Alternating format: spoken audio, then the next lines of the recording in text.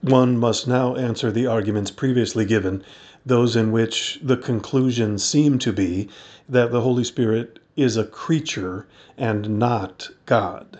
In this matter, our first consideration must be that the name Spirit seems to be taken from the respiration of animals, in which, with some change, air is taken in and expelled. And so the name Spirit is extended to every impulse and movement of every single airy body. Thus, the wind is called a spirit, in the words of the psalmist: fire, hail, snow, ice, stormy winds, which fulfill his word. Thus also, the fine vapor diffused through the members for their movements is called spirit. Again, because air is invisible, the name Spirit was carried further to all invisible and motive powers and substances. And on this account, the sensible soul, the rational soul, the angels, and God are called spirits, and properly God proceeding by way of love, because love implies a kind of moving force. Accordingly, one understands the saying of Amos, creating a spirit, as referring to the wind. So our translation more expressly says, and this is also harmonious with what goes before, forming mountains. But what Zechariah says about God creating or forming the spirit of man in him, one understands of the human soul. Hence, the conclusion cannot be that the Holy Spirit is a creature. In the same way, of course, one cannot, from our Lord's saying about the Holy Spirit, he shall not speak of himself, but what things soever he shall hear, he shall speak, conclude that the Holy Spirit is a creature. For it was shown that the Holy Spirit is God. Hence, he must have his essence from another, just as we said about the Son of God above. And thus, since in God the knowledge and the power and the operation of God are his essence, in the Son and in the Holy Spirit, all the knowledge and power and operation are from another. But the Son's is from the Father only, and that of the Holy Spirit is from the Father and from the Son. Therefore, since one of the operations of the Holy Spirit is his speaking in saintly men, as was shown, it is on this score said that he shall not speak of himself, since he does not operate of himself. To hear, of course, in his case, is to receive knowledge, as he does essence, from the Father and the Son. And this because we receive knowledge by hearing. For it is customary in Scripture to deal with things divine in the fashion of things human. Nor need one be disturbed by his saying, he shall hear, speaking of future time, so to say, for the Holy Spirit receives eternally, and the verbs of any tense can be applied to the eternal, because eternity embraces the whole of time. Following the same points, it is also clear that the sending of the Holy Spirit by the Father and the Son does not justify concluding that he is a creature. For it was said above that in this the Son of God is said to have been sent, that he appeared to men in visible flesh. Thus, he was in a new kind of fashion in the world, a fashion in which previously he had not been, namely, visibly. And for all that, he had always been in it invisibly as God. The Son's doing so, of course, was his from the Father. And so in this he is said to have been sent by the Father. Thus, of course, the Holy Spirit visibly appeared as a dove above Christ at his baptism, or in tongues of fire above the apostles. And granted, he did not become a dove or a fire as the Son became man. He nevertheless did appear in certain signs of his own, in visible appearances of this kind. Thus, he also, in a new kind of fashion, namely visibly, was in the world. And this presence was his from the Father and the Son, wherefore he too is called sent by the Father and the Son. Yet this indicates not his being the lesser, but his proceeding. Nevertheless, there is another way in which both the Son and the Holy Spirit are said to be invisibly sent. For from what has been said, it is plain that the Son proceeds from the Father by way of the knowledge by which God knows himself, and that the Holy Spirit proceeds from the Father and the Son by way of the love by which God loves himself. Hence, as was said, when by the Holy Spirit one is made a lover of God, the Holy Spirit is dwelling within that one. And thus, in a new kind of way, he is in a man, to wit, dwelling in the man, according to a new proper effect. And that the Holy Spirit produce this effect in man is his from the Father and the Son. And on this account, he is said to be sent invisibly by the Father and the Son. And reasoning equally, in a human mind, the Son is said to be invisibly sent when a man is in such wise established in the divine knowledge that the love of God comes forth in the man. Hence, clearly, neither does that fashion of being sent indicate in the Son or in the Holy Spirit his being the lesser, but his proceeding from another. Similarly, also the Holy Spirit is not excluded from the divinity by the occasional connumeration of the Father and the Son without mention of the Holy Spirit, just as the Son is not excluded from the divinity by occasional mention of the Father without the Son. In this way, Scripture tacitly suggests that whatever relating to divinity is said of one of the three must be understood of all, because they are one God. Nor is it possible to understand God the Father without a word and a love, nor is the converse possible. For this reason, in one of the three, all three are understood. Hence, mention occasionally is made of the Son on a point common to the three. Such is the case in Matthew, neither does anyone know the Father but the Son, although both the Father and Holy Spirit know the Father.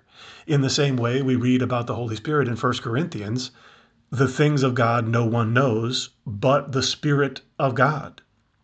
Whereas it is certain that from this cognition of divinity, neither the Father nor the Son is excluded. Clearly also, one cannot show that the Holy Spirit is a creature because one finds sacred Scripture saying things about him which pertain to motion. They must be taken metaphorically, for sometimes also sacred Scripture attributes motion to God. For example, Genesis, when they heard the voice of the Lord God walking in paradise. And later, I will go down and see whether they have done according to the cry that is come to me.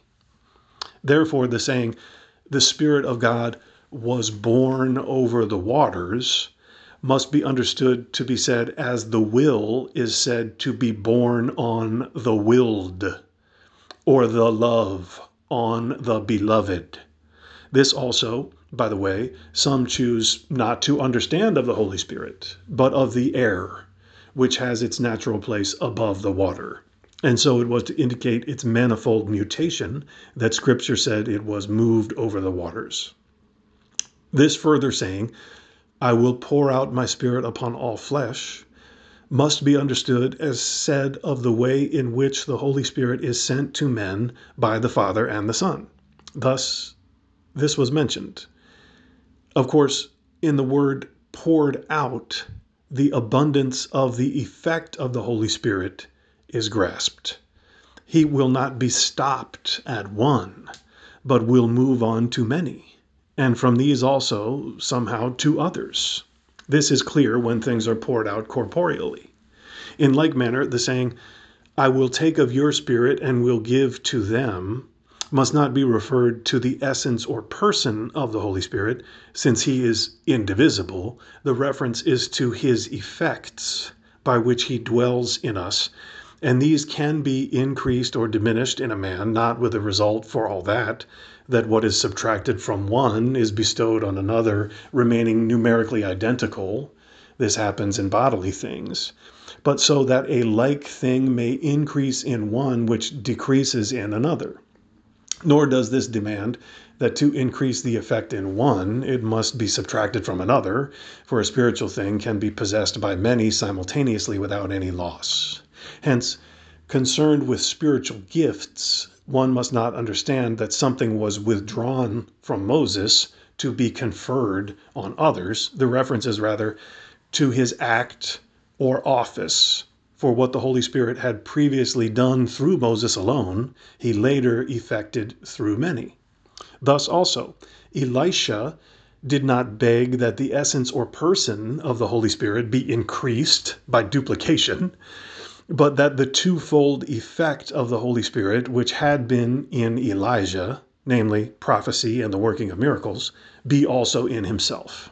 To be sure, there is no awkwardness in one's participating in the Holy Spirit more abundantly than another, be it by the double or by any other ratio whatever, for the measure in each participant is finite. For all that, Elisha would not have had the presumption to ask that in a spiritual effect he should be greater than his master. Again, it is plainly the custom of sacred scripture to pass over into God a likeness to the passions of the human spirit. We read in the Psalms, and the Lord was exceedingly angry with his people. God is said to be angered by similarity in the effect, for he punishes, which is what the angered do. So this is added below, and he delivered them into the hands of the nations. Thus the Holy Spirit is said to be made sorrowful, for he leaves sinners as though who are made sorrowful leave those who make them sorrowful. It is also the usual manner of speech in sacred scripture to attribute to God what he does in man. Hence, Genesis, now I know that you fear God. That is, now I have made you know. And in this way, the Holy Spirit is said to petition, for he makes others petition. He makes the love of God be in our hearts. Out of this, we desire to enjoy him, and in our desiring, we petition. Of course, since the Holy Spirit proceeds by way of the love by which God loves himself, and by that same love, and for his own goodness, God loves himself and other things, manifestly that love pertains to the Holy Spirit, the love by which God loves us. So also does the love by which we love God, for he makes us lovers of God. This has been explained. It is in regard to each of these loves that to be bestowed is fitting to the Holy Spirit. It is fitting by reason of the love by which God loves us, in that manner of speech wherein each is said to give his love to someone when he begins to love him. Although there is no one whom God begins to love in time, if one considers the divine will by which he loves us, there is nevertheless an effect of his love caused in time in the one whom he draws to himself. It is fitting to the Holy Spirit by reason of the love by which we love God, for the Holy Spirit makes this love in us. Hence, in accord with this love, he dwells in us, clearly from what has been said. And so we possess him as one whose resources we enjoy. Now, this is in the Holy Spirit from the Father and the Son, that by the love which he causes in us, he be in us and be possessed by us. Fittingly, therefore, he is said to be bestowed upon us by the Father and the Son. Nor does this show him to be one lesser than the Father and the Son, but to be one who has his origin from them. He is said also to be given us even by himself, in that he causes in us the love by which he dwells in us together with the Father and the Son. Although the Holy Spirit is, of course, true God and has the divine nature from the Father and the Son, he need not, for all that, be a son. For son is said of one because he is begotten. Hence, if a thing should receive its nature from another, not by begetting, but in any other way whatever, it would lack the essential of sonship. If, for example, a man had the power divinely conceded to him to make a man out of some part of his own body in some exterior fashion, as one makes artifacts, the man produced would not be called the son of the producing, for he would not proceed from him by birth. But the procession of the Holy Spirit does not have the essentials of birth, as was shown above. Hence, the Holy Spirit, although he has the divine nature from the Father and the Son, cannot, for all that, be called their son. But that in the divine nature alone, nature be communicated in several ways, is reasonable.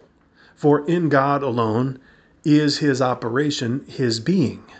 Hence, since in him, as in any intellectual nature, there is an act of understanding and an act of will, that which proceeds in him by way of understanding, as word, or by way of love and will, as love, must have the divine being and be God.